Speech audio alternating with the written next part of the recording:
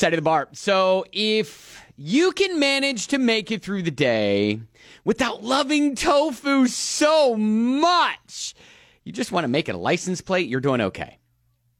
Okay, so all right. And you may be thinking, what like I don't understand why this is a setting the bar story. Yeah, what's wrong with the license plate that he wants to say? Is it like, I love tofu? How do you spell out I love tofu? Well, okay, so this guy in Maine picked the custom license plate. Yes, and you're along the right track. It's okay. He wanted to say love tofu because he loves tofu so much. Absolutely. But the state was like, no, you cannot love tofu like that. Like what? Because there's another way to read that license plate, which is a little more vulgar. LUVTOFU.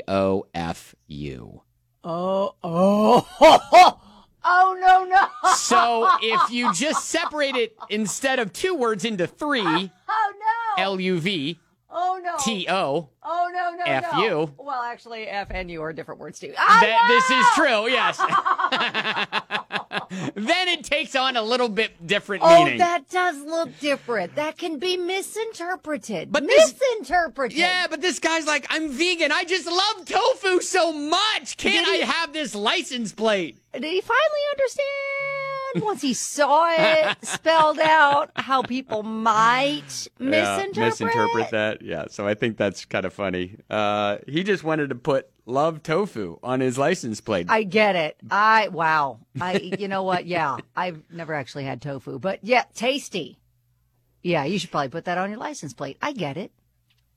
I think it's funny that you've never had tofu, yet you say tasty, because it doesn't really taste like anything unless you put it in sauce or you fry it or something. But it's all good. This guy in Maine, though, loves it. Yeah, he loves it. Yeah. So again, setting the bar, if you can manage to make it through the day without loving tofu so much, he literally found the one way he can't express his love for tofu. I did suggest earlier a T-shirt. I don't think he should put that on a T-shirt either. I think he should. That is your Setting the Bar story on 99.7 DJX.